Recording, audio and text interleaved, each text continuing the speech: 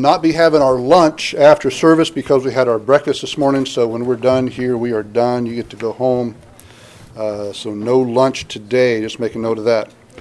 Not only is this Resurrection Sunday, it's also April Fool's Day, right? The last time that Resurrection Sunday fell on April 1st was 1956. Now, in case you're wondering, yes, that was before I was born. Okay? In case you're wondering, all right? So we thought we'd have a little bit of fun with the message titled that you'd be a fool not to believe the resurrection. Now, we're not going to call anybody a fool this morning. We just don't do that. It's not done, especially in a large Sunday morning service. But, with all the evidence that proves the resurrection of Jesus Christ happened just as the Bible says it does or did, it really would kind of be difficult not to believe this. I mean, you almost seem to want to be contrary on purpose not to believe what God has said. Psalm 14:1 and Psalm 53:1 both say, "The fool has said in his heart, there is no God."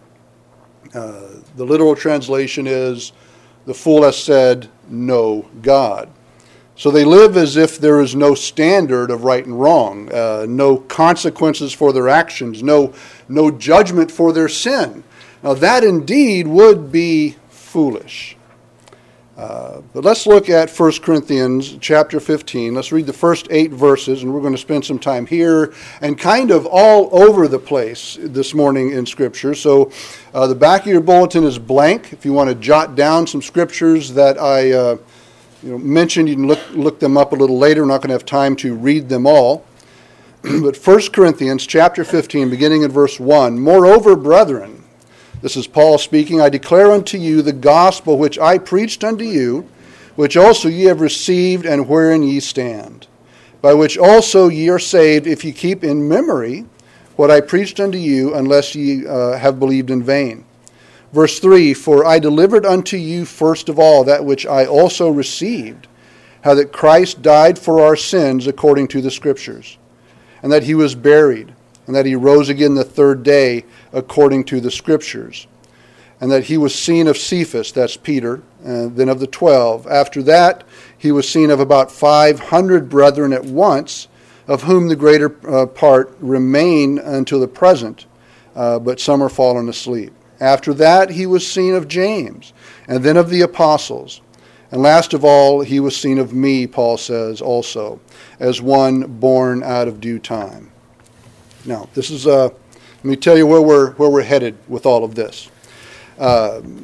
First, we're going to look at the evidence for the resurrection of Christ, or we could say reasons to believe in the resurrection. There's quite a bit here, so we're just going to have a chance to hit the highlights, just the mountaintops as we go through this. Then we're going to consider the implications for you of the resurrection being a true and actual event. Because if it actually did happen, just like Scripture says it happened, then there's some decisions to make. There's some thoughts to think. There's some things to consider. After that, we'll show you that because of the bodily resurrection of Christ, there is hope for all that believe unto salvation. Now, truth is not negotiable. Truth is singular. In a historic sense, the resurrection of Jesus Christ, his bodily resurrection, stands on ground that is just as solid as the story of George Washington when he had that hard winter at Valley Forge. Reliable witnesses wrote about the meeting. They talked with Jesus after his death. Skeptical enemies noticed his disappearance from the tomb. The extra-biblical historical reports were given of his resurrection.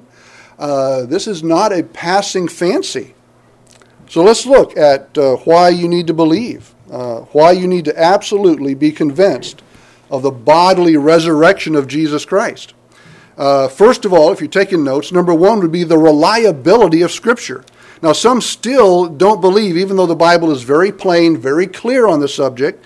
To make that refusal, though, a person must not only reject the eyewitness accounts and the circumstantial evidence, but he must make a really big leap here. The person who thinks that the resurrection is a fraud or that it's a hoax has to reject the entire New Testament. There can be no, picking and choosing what we want to believe. If the resurrection is a hoax, then so is the New Testament and everything that Jesus did or everything that Jesus said. Now, claiming that Christ was a great teacher or a prophet, as even unbelievers will attest, while rejecting his resurrection is an impossible position. When you consider what Jesus said during his ministry before his crucifixion, it says in Luke 9:22 that the Son of Man must suffer many things and be rejected by the elders and chief priests and scribes and be killed and raised the third day. Matthew 12, verse 40, as Jonah was 3 days and 3 nights in the belly of the great fish, so will the Son of Man be 3 days and 3 nights in the heart of the earth. If Jesus did not do what he said he would do, then he must be rejected completely. And along with him then goes the New Testament and the Old Testament because of all the predictions, all the prophecies of him as the Messiah. The trustworthiness of Paul would have to go too, who converted to Christ on the road to Damascus at the cost of beatings and stonings and really losing his head, literally. And 2,000 years of church history would have to go. The very reason we do church is because Jesus is alive and well seated at the right hand of God the Father, as Scripture says. The second thing is the deity and the humanity of Christ. Now, only God could survive the wrath of God poured out for sin. Only a human could stand as our substitute sacrifice for that sin. So Jesus, being 100% God, 100% human, is unquestionably declared throughout Scripture. For a person to be raised from the dead, all right, get this, are you ready? For a person to be raised from the dead, they first have to die. Okay? I want to make sure you follow me here. Being human, Jesus could die. Matter of fact, being human, Jesus did die. And remarkably, Matthew, Mark, and Luke each record a simultaneous event that happened some miles away from Calvary. They wrote that Jesus, at the time of his death, the veil of the temple was rent in two, not from bottom to top, as if two people grabbed each side. And, this is a 4-inch curtain. They're not going to rip it apart. But it ripped from the top to the bottom. This miraculous event signaled the end of the Old Testament era of animal sacrifices and that limited access to God. But that's not all it meant. It also verified that Jesus actually died, that his death was a real event, that his complete sacrifice has satisfied God's demand for justice and for punishment for sin. The following events at the site of the crucifixion help to show us, help to confirm that Jesus really did die. He wasn't, swooning, as some will say. He didn't faint. The manly way of saying that is pass out. Women faint, men pass out, right? You guys with me? Yeah? Men don't faint, do they? I've never fainted. I've passed out a few times. Never fainted. All right, in John chapter 19, verse 33, the Roman soldiers did not break the legs because they saw, it says, that he was already dead. What they would do if the crucifixion was carrying on and the person just would not die, they would break his leg so that he could not raise himself up to catch a breath and he would die from asphyxiation. They did not break his legs because he was already dead. In John 19:34, the soldiers plunged the spear into his side and from it came blood and water. Joseph of Arimathea, who asked for the body of Christ so that he and Nicodemus could bury it, Pontius Pilate ordered the centurion to verify that Jesus was dead. You see, nobody ever came off a cross still alive. Well, Joseph and Nicodemus, as they prepared the body for burial according to Jewish custom, it included wrapping it in linen clothes and anointing the body with a mixture of myrrh and aloes. then about 100 pounds worth of spices, placing it in the tomb that was hewn out of the rock in Matthew 15, verse 46. As they cared for that body, they would have known if he was still alive. The Pharisees and the chief priests met with Pilate to discuss what had occurred, and they made remarks like Matthew 27:63, while he was still alive, meaning at this point he's not. The soldiers were ordered to secure the tomb with a seal. Now, in addition, the guards were placed on duty to prevent the disciples from coming to steal him away, verse 64 says. The Jewish leaders, the Roman authorities, knew beyond a doubt that Jesus was dead because you don't bury live people. Jesus, indeed, as we saw in the video, he died on that cross, but that is not the whole story. But he did absolutely die. It was necessary, as every lamb of atonement had died, every sacrificial lamb had died through the centuries to roll back the sin. Jesus, being the Lamb of God that would take away the sins of the world, he had to die. His death was real. But now, we have the evidence of an empty tomb. See, surely the authorities of Jesus' day wanted nothing more than to have Jesus stay where Joseph and Nicodemus put him. The mere fact that they sealed the tomb and placed guards to protect it, which was very unusual, that didn't happen all the time. It indicated that they were determined to make sure that body stayed behind that stone and nobody came and snatched it away. They would surely have been foolish to spread the rumor that the disciples had stolen the body if Jesus was still in the tomb. No, Jesus' disappearance was the sole cause of their concern. So their collusion with the guards is solid proof that when the stone was rolled away and there was no body there, that it was actually an empty tomb. That our Savior resurrected from the dead by his own power. Now, if you're going to perpetrate a hoax like this, in this culture,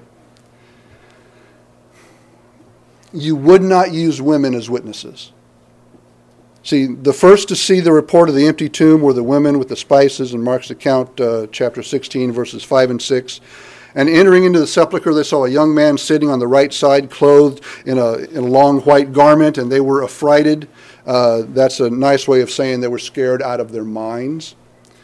Verse 6, and he saith unto them, Be not affrighted, ye seek Jesus of Nazareth, which was crucified. He is risen, he is not here.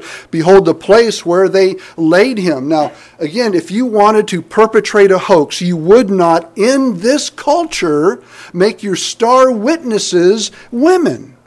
They were not allowed to give testimony in court because they were considered unreliable. Yet Scripture records the ones to first witness the resurrected Savior were women.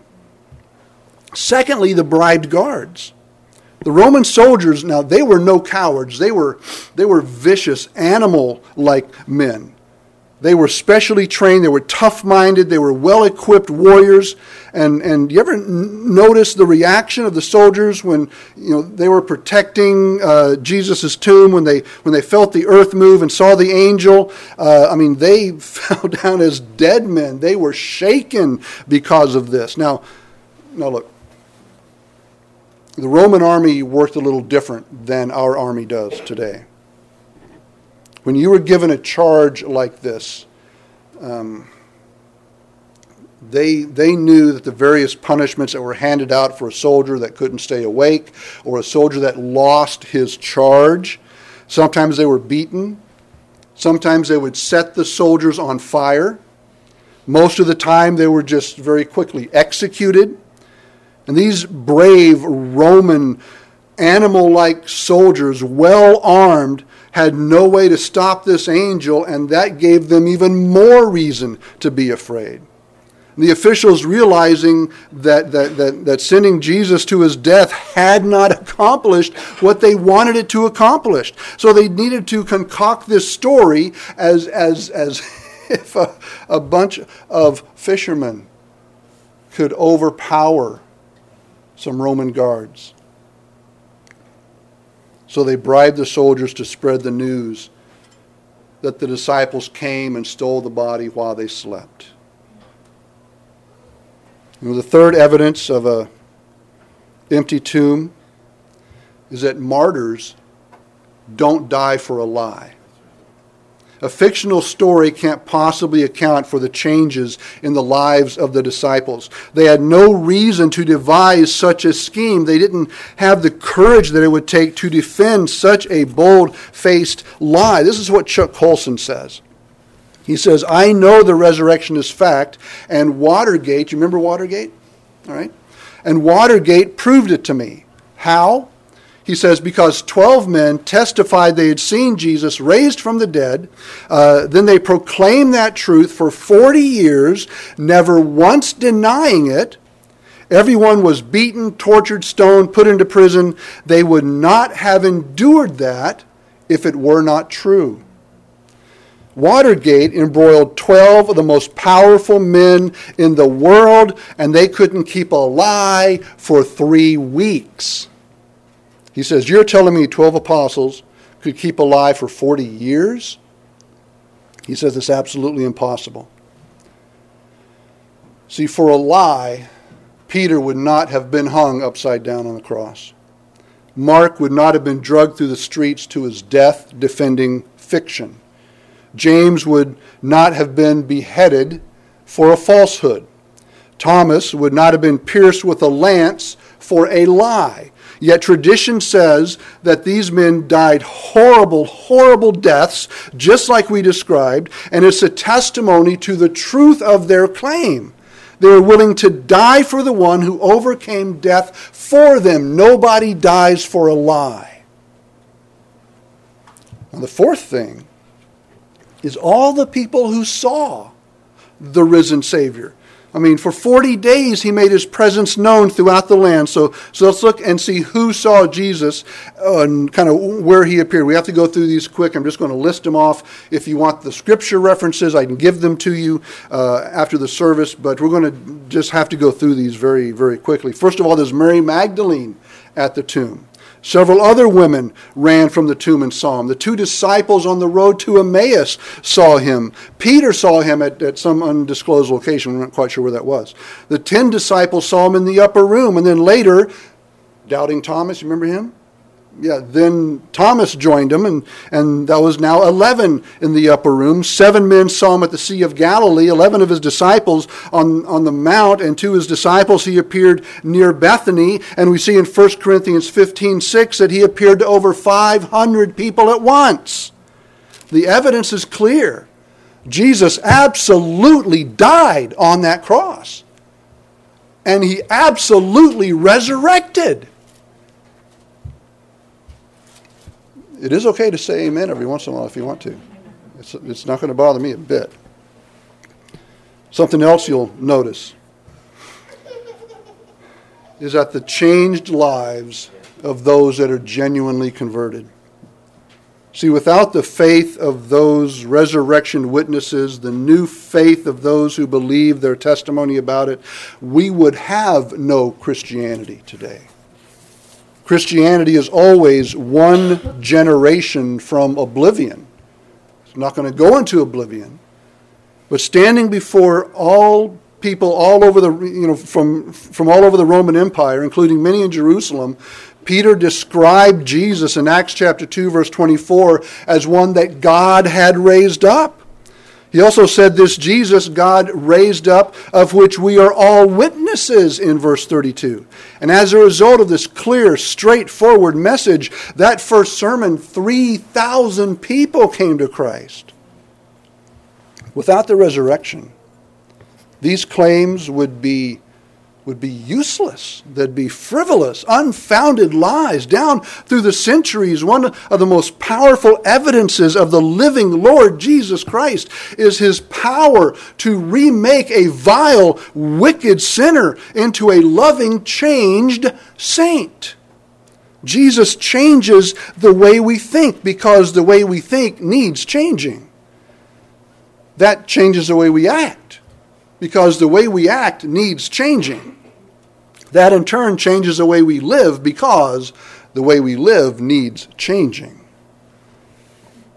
Now, number 2, since the resurrection is true, there's some implications involved. There's some thinks you have to think. Some thoughts you have to dwell on. Because if Jesus really did rise from the dead, exactly like Scripture says, then that means some things for us. First of all, if Jesus resurrected, then as we said before, and this isn't me trying to be cute or frivolous, but it means that he really did die. If he resurrected, if he came back to life from the dead, it means that he was dead. As we said, only one who has died can be resurrected. It means that the resurrection is real.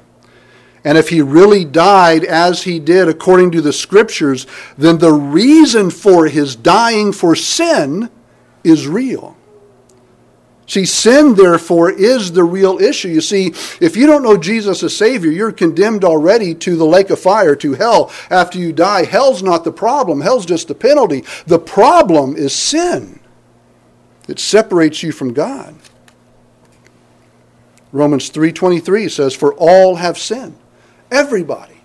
If you've shown up on this planet, you're a sinner. Romans 5:12 says, "Wherefore as by one man sin entered into the world, and death by sin." That's Adam. So death passed upon all men, for that all have sinned. Adam is our federal head, so to speak. The purpose of the cross stands as fact. People everywhere, you, me, we need saving from our sins. Our sins is the problem. Jesus dying on the cross is proof that your lostness in sin is a real problem for you. Because if you stand before God without faith in Jesus Christ, you will face God as an enemy, as a judge, not as a friend. Third thing, if sin is real, and it is, then you are guilty. You are separated from God. And actually you are not just separated from God, but you're God's enemy. John chapter 3, verse 16, "For God so loved the world." Remember that one? You drop down a couple of verses to verse 18. "He that believeth on him," that's Christ, "is not condemned, but he that believeth not is condemned already, because he hath not believed in the name of the only begotten Son of God." Not believing on Jesus Christ to your salvation is proof of your already existing condemnation and sin. And Psalm 7:11, we all like to believe that God is love. And that's all God is love. And he's nothing else but love. That's not true. God is holy, and God is righteous, and God is just. And Psalm 7:11 says, "God judges the righteous, and God is angry with the wicked every day." All those who have not trusted Jesus as their Savior, God is angry at them for their wickedness, for their rejection of Jesus Christ as their Savior. If there was any other way for you to get to heaven, God would not have had Jesus lay down his life. That Jesus died the way Scripture says means that his death was the only way for your sins to be dealt with. There was no other way. In John chapter 14, verse 6, Jesus is speaking. Jesus says, "I am the way, the truth, and the life. No man cometh unto the Father but by me." If anyone is going to get to heaven, they must go through Jesus Christ. You see, you can never do good enough to counter the evil of your sin. Jesus' punishment for sin shows us how severe the crime of our sin really is. Now, that doesn't work when you look at our judicial system today, but it used to be that you could tell how severe a crime was by how severe the punishment was that was meted out for it. Well, if God is going to place a sinner in the lake of fire, bound for all eternity for their sins, that means that sin must be very, very bad. In Isaiah chapter 46, verse 6, it says, but we are all as an unclean thing.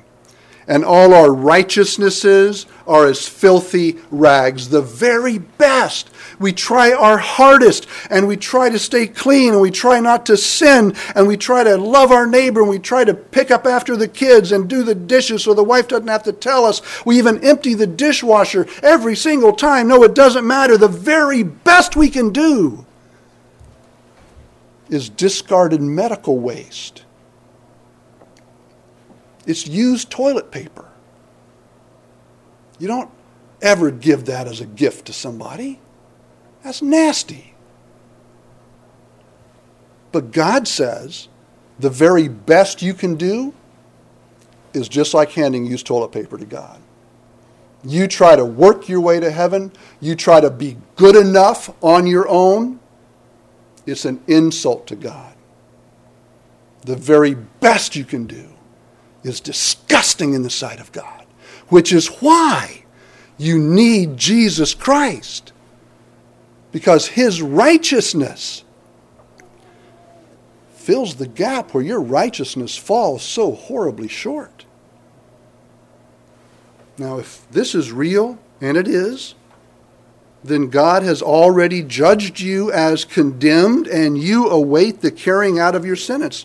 Like we saw in John chapter 3, verse 18, that you're condemned already. Your sentence is eternal punishment, separation from God. Revelation chapter 20, verses 14 and 15.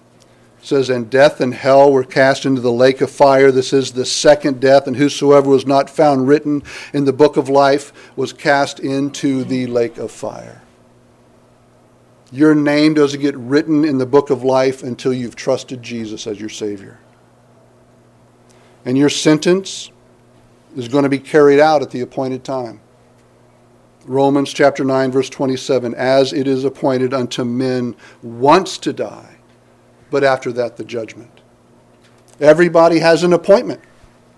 Everybody's going to keep that appointment. And since you cannot endure the infinite intensity of God's wrath against your sin, you must endure the infinite duration of God's wrath against your sin. That is why hell lasts for eternity. That is how bad, how wicked, how vile your sin is in the sight of God.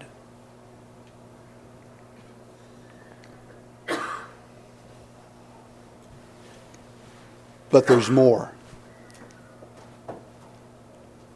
Since the crucifixion and the resurrection are indisputable facts, there's a hope. There's a hope for all who are condemned in their sins. This means that the sinner is savable and that the saved have an eternal hope. Let's talk about the Christian's hope first. Christ's life on earth for the believer is a shadow of our life in heaven. What he did on earth, healing the sick. In heaven, there's going to be no more sickness, no more effects of sin, no more death. That's going to be incredible. Jesus has conquered sin. He's conquered death. He's conquered hell. And if Jesus didn't rise again from the dead, then we have no hope. But Jesus rose from the dead. He beat death, and he beat sin, and he beat hell. See, by Jesus healing the sick and the lame and the blind, he showed us that he conquered sin and the effects of sin. And in heaven, there'll be no more sin. It'll be removed, erased from his presence. And by raising people from the dead, he showed that he conquered death. By he himself raising himself from the dead, he beat death. So for us, believers, we should have no fear of death. Jesus killed it. Now, for the believer, those who have trusted Christ as Savior, death is nothing more than walking through a door from one room to the next. Yeah, we may be a little apprehensive about the way we walk through that door. We all want it quick and painless and, with dignity, right? That doesn't always happen. But for the believer, if you know Jesus as your Savior, then death has no sting. No sting. No regret. By his raising from the grave, he conquered hell. The price is paid by him. It's credited to our account by us being saved by him. The resurrection stops every accusation that Satan can hurl at the believer, because we are born again. All that is Jesus's is ours because we are in him. Satan has nothing to accuse us of because Satan can't accuse Christ. So the accuser has lost his teeth. You know, we even defeat Satan by our suffering. Because our suffering for Christ brings eternal delight for Christ. It lifts up the name of Christ. It brings glory to Christ. All of this, and we get to spend eternity with him. Now that, my Christian friend, is hope. That is security. See, a lot of people want to go to heaven. They just don't want God to be there. You've heard me say that before. They want to go to heaven, really meaning they just don't want to go to hell. And they think they're going to get to heaven and get to do whatever they want. No, that's not the way it works. Heaven's going to be heaven because Jesus will be there. And if you're not excited about seeing Jesus when you walk through that door of death, then your thinking is askew. It is Jesus that we look forward to. Now let's talk about those who still need to get saved. Those who haven't trusted Jesus Christ as their Savior. God's justice system allows for substitution. Now sin must be paid for. God's not going to wink at it. He's not going to sweep it under the rug. He's not going to let it go. Either you pay for your sin, or you must find a qualified substitute to do it for you. That substitute must be human in order to represent you, but that substitute must also be free of their own sin, or they could not die for your sin. 2 Corinthians chapter 5, I think it's verse 22. For he hath made him to be sin for us, who knew no sin, that we might be made the righteousness of God in him. God put our sin on Jesus, and by our faith in Jesus, God puts Jesus' righteousness then on us. God's justice system allows for substitution. Secondly, Jesus can be your substitute. From the first Passover lamb before the nation of Israel left Egypt, until Jesus' atoning sacrifice, all of those lambs dying, as we said, were pointing to Jesus, who is the Lamb of God that would take away the sins of the world himself. When Jesus hung on the cross, what the Roman soldiers did to him did nothing for your sin. What the Jewish crowds did to him did nothing for your sin. No, when Jesus was on the cross, what the Father did to his own Son is what did something for your sin. See, God crushed his Son under the weight of the penalty of sin so that you could be forgiven and be dressed in Christ's righteousness instead of your nasty, filthy, used toilet paper righteousness. See, he's done it all. Jesus has met every requirement. He is human so he can represent you, and he is sinless so he can die for your sins, and he is God so he did defeat death. That means that his death paid the full penalty for your sins. Every iota of sin is paid for. Romans chapter 5, verses 8 to 12, it says, But God commendeth his love toward us, in that while we were yet sinners, while we were still God's enemy, Christ died for us. Much more then, being now justified by his blood, we shall be saved from wrath through him. Verse 10, for if we were enemies, for when we were enemies, we were reconciled to God by the death of his Son. Much more, being reconciled, we shall be saved by his life. And not only so, we also joy in God through our Lord Jesus Christ, by whom we have received the atonement. Wherefore, as by one man sin entered into the world, and death by sin, so death passed upon all men, for that all have sinned.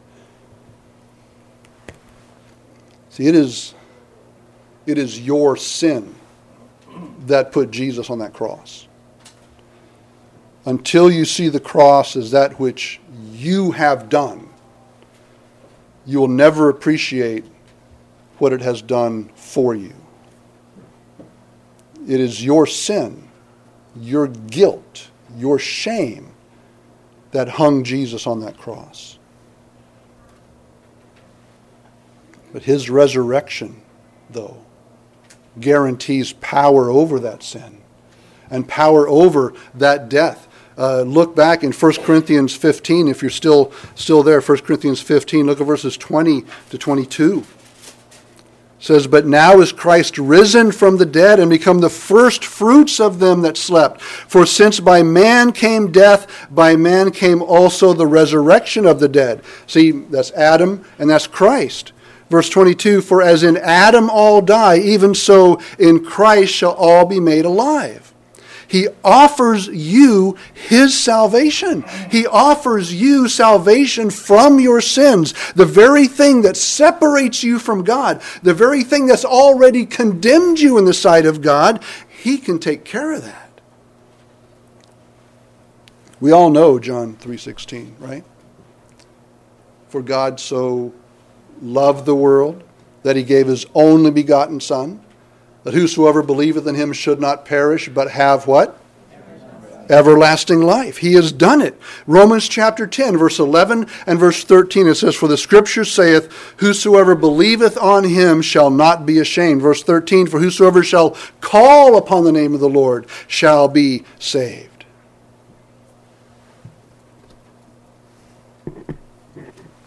Now let me tell you how Jesus will save you. Because if you're still in your sin, you need to be saved from your sin. First of all, you need to turn from your sin, your old life of rebellion. You need to repent. That's what the Bible term is. It doesn't have to be a perfect repentance. You don't have to remember every single sin you've ever committed. But you need to see and understand that your sin has separated you from God, and that you are guilty and that you are powerless to do anything about it.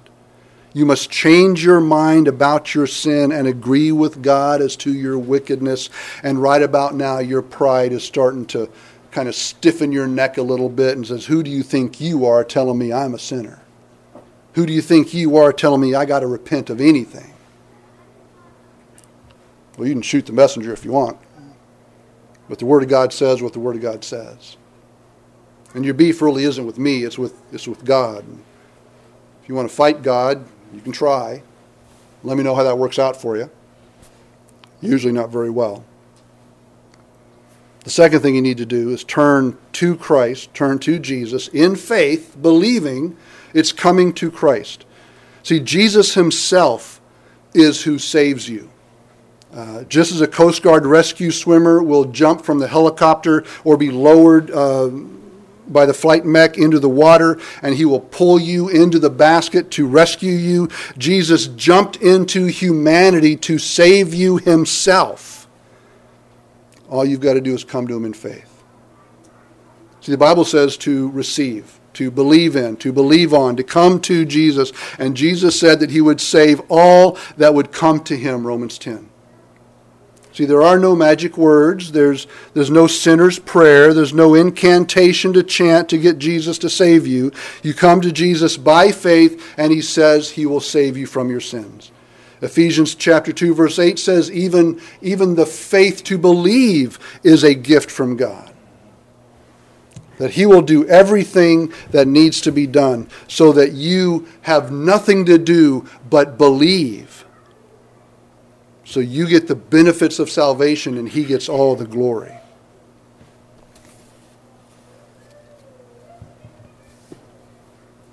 See, the reason we do this Easter thing is because the empty grave is so much more than just an empty hole in the ground. It is testament to our God keeping His word, saying that He would save to the uttermost all that come to Christ in faith, and that He would remove the power and the penalty of sin, and later when we get to heaven, He'd remove the very presence of sin from us, and all we must do is come to Jesus by faith, repenting of our sins and turning to Him. You need forgiveness of your sins because your sins have offended the holiness and the justice of the holy Lord God Almighty, and He will not let it slide. He will not wink at it. He will not sweep it under the rug. Your sins must be paid for. And it's either by you for eternity or it's by Christ and Him saving you. While He loves you, He cannot accept you because of your sin. Unconditional love does not mean unconditional acceptance. He will only accept you by Jesus saving you. And you are made acceptable by your faith in Christ who saves you. I mean, look,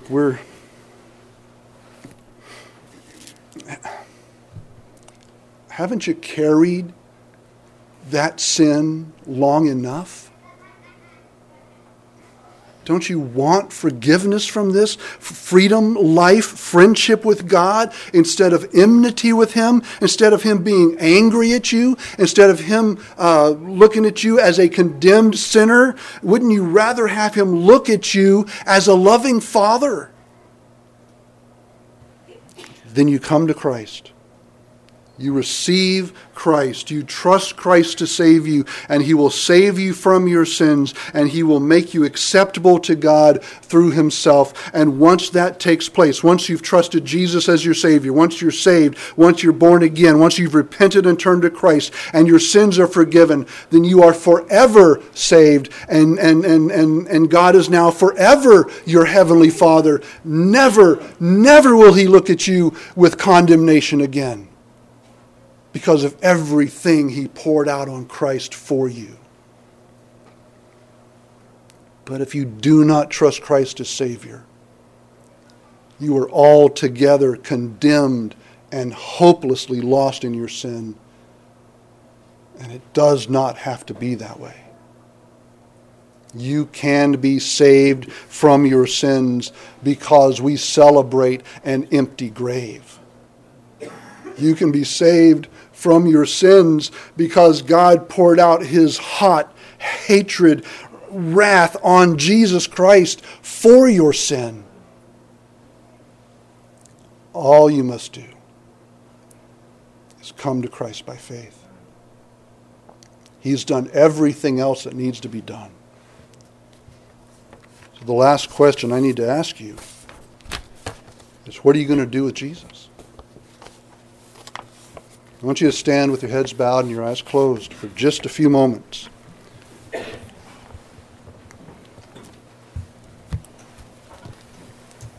we don't do this very often, but we're going to do it this morning because of the nature of the service. I'm sure that in a crowd this size, just statistically speaking, there are folks that do not know Jesus as their Savior. And if you do not know Jesus as your Savior, if you're not sure, with all the heads bowed, all the eyes closed, not looking to embarrass anybody, so could you put your hand up and say, Pastor, pray for me? If you know you don't know Christ, you're not sure if you know Christ or not, pop the hand up and hand down really quick. Okay, I see several hands. Several. Thank you. And put them down. Will there be anybody else? I know I'm lost, or I don't know for sure if I died that heaven would be my home. Put your hand up and hand down. Okay, I see that one too. All right. Father, we come to you this morning, and Lord, you've seen the hands. Those who either aren't sure or just know that they've never come to Jesus by faith. And Father, I pray for these folks this morning. I pray, Lord, that your Holy Spirit would draw them. I pray that you would work in them. I pray, Father, that you would so work to convict them of their sin and convince them of their need for Jesus, that they would not be able to sleep until they have this matter settled with you. Father, you have offered us so much through Jesus Christ. And Father, these folks have been brave enough to come to a strange church on a Sunday morning, and they've sat through a message and they have raised their hand as testimony that they need something from you. And I pray, Father, that your Holy Spirit would convict of sin and convince of their need for Jesus as Savior.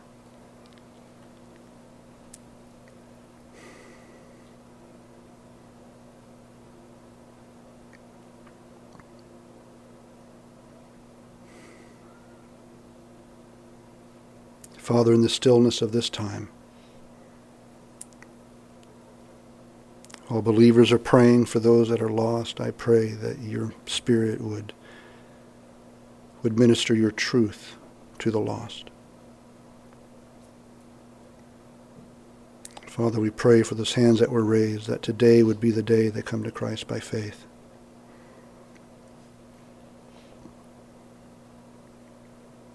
Now, still with your heads bowed and your eyes closed, we don't usually do things this way. But if you would like to know more about this, I'm going to ask you to come up front here and just have a seat on this first row to my right, to your left. If you want to know more about this, just make your way to the front now. All the heads are bowed and all the eyes are closed. I'm not going to embarrass you, not going to put you on the spot, but we need to go over some things with you from the Word of God. We want to take the time to do it and to do it right. So if the Lord has spoken to you, you know that you need Jesus as your Savior, I'm going to ask you to come forward. And you can do that now while we wait.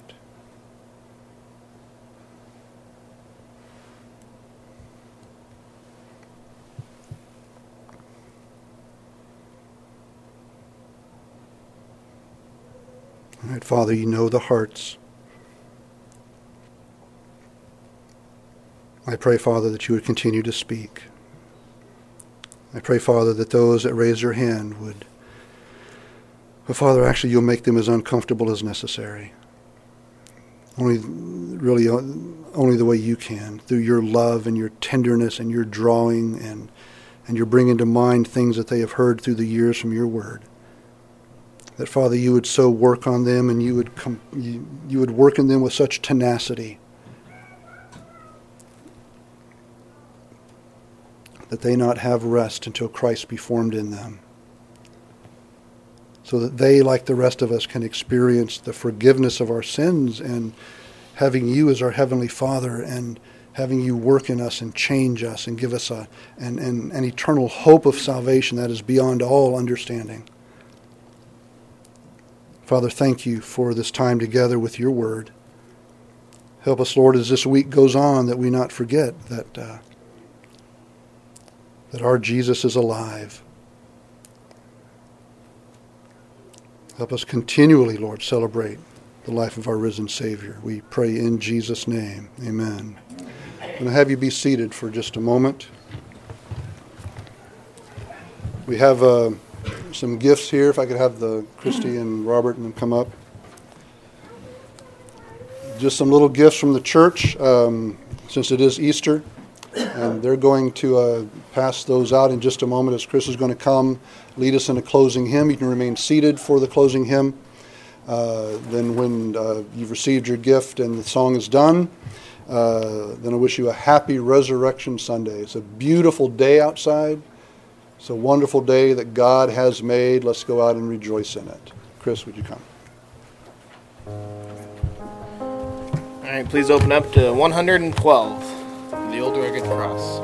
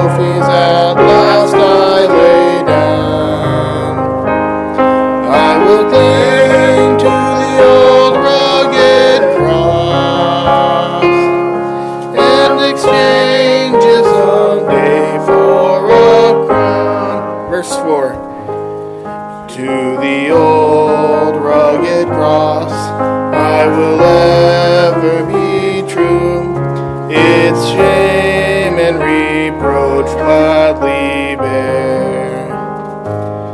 Then he'll call me someday to my home far away, where his glory forever I'll share.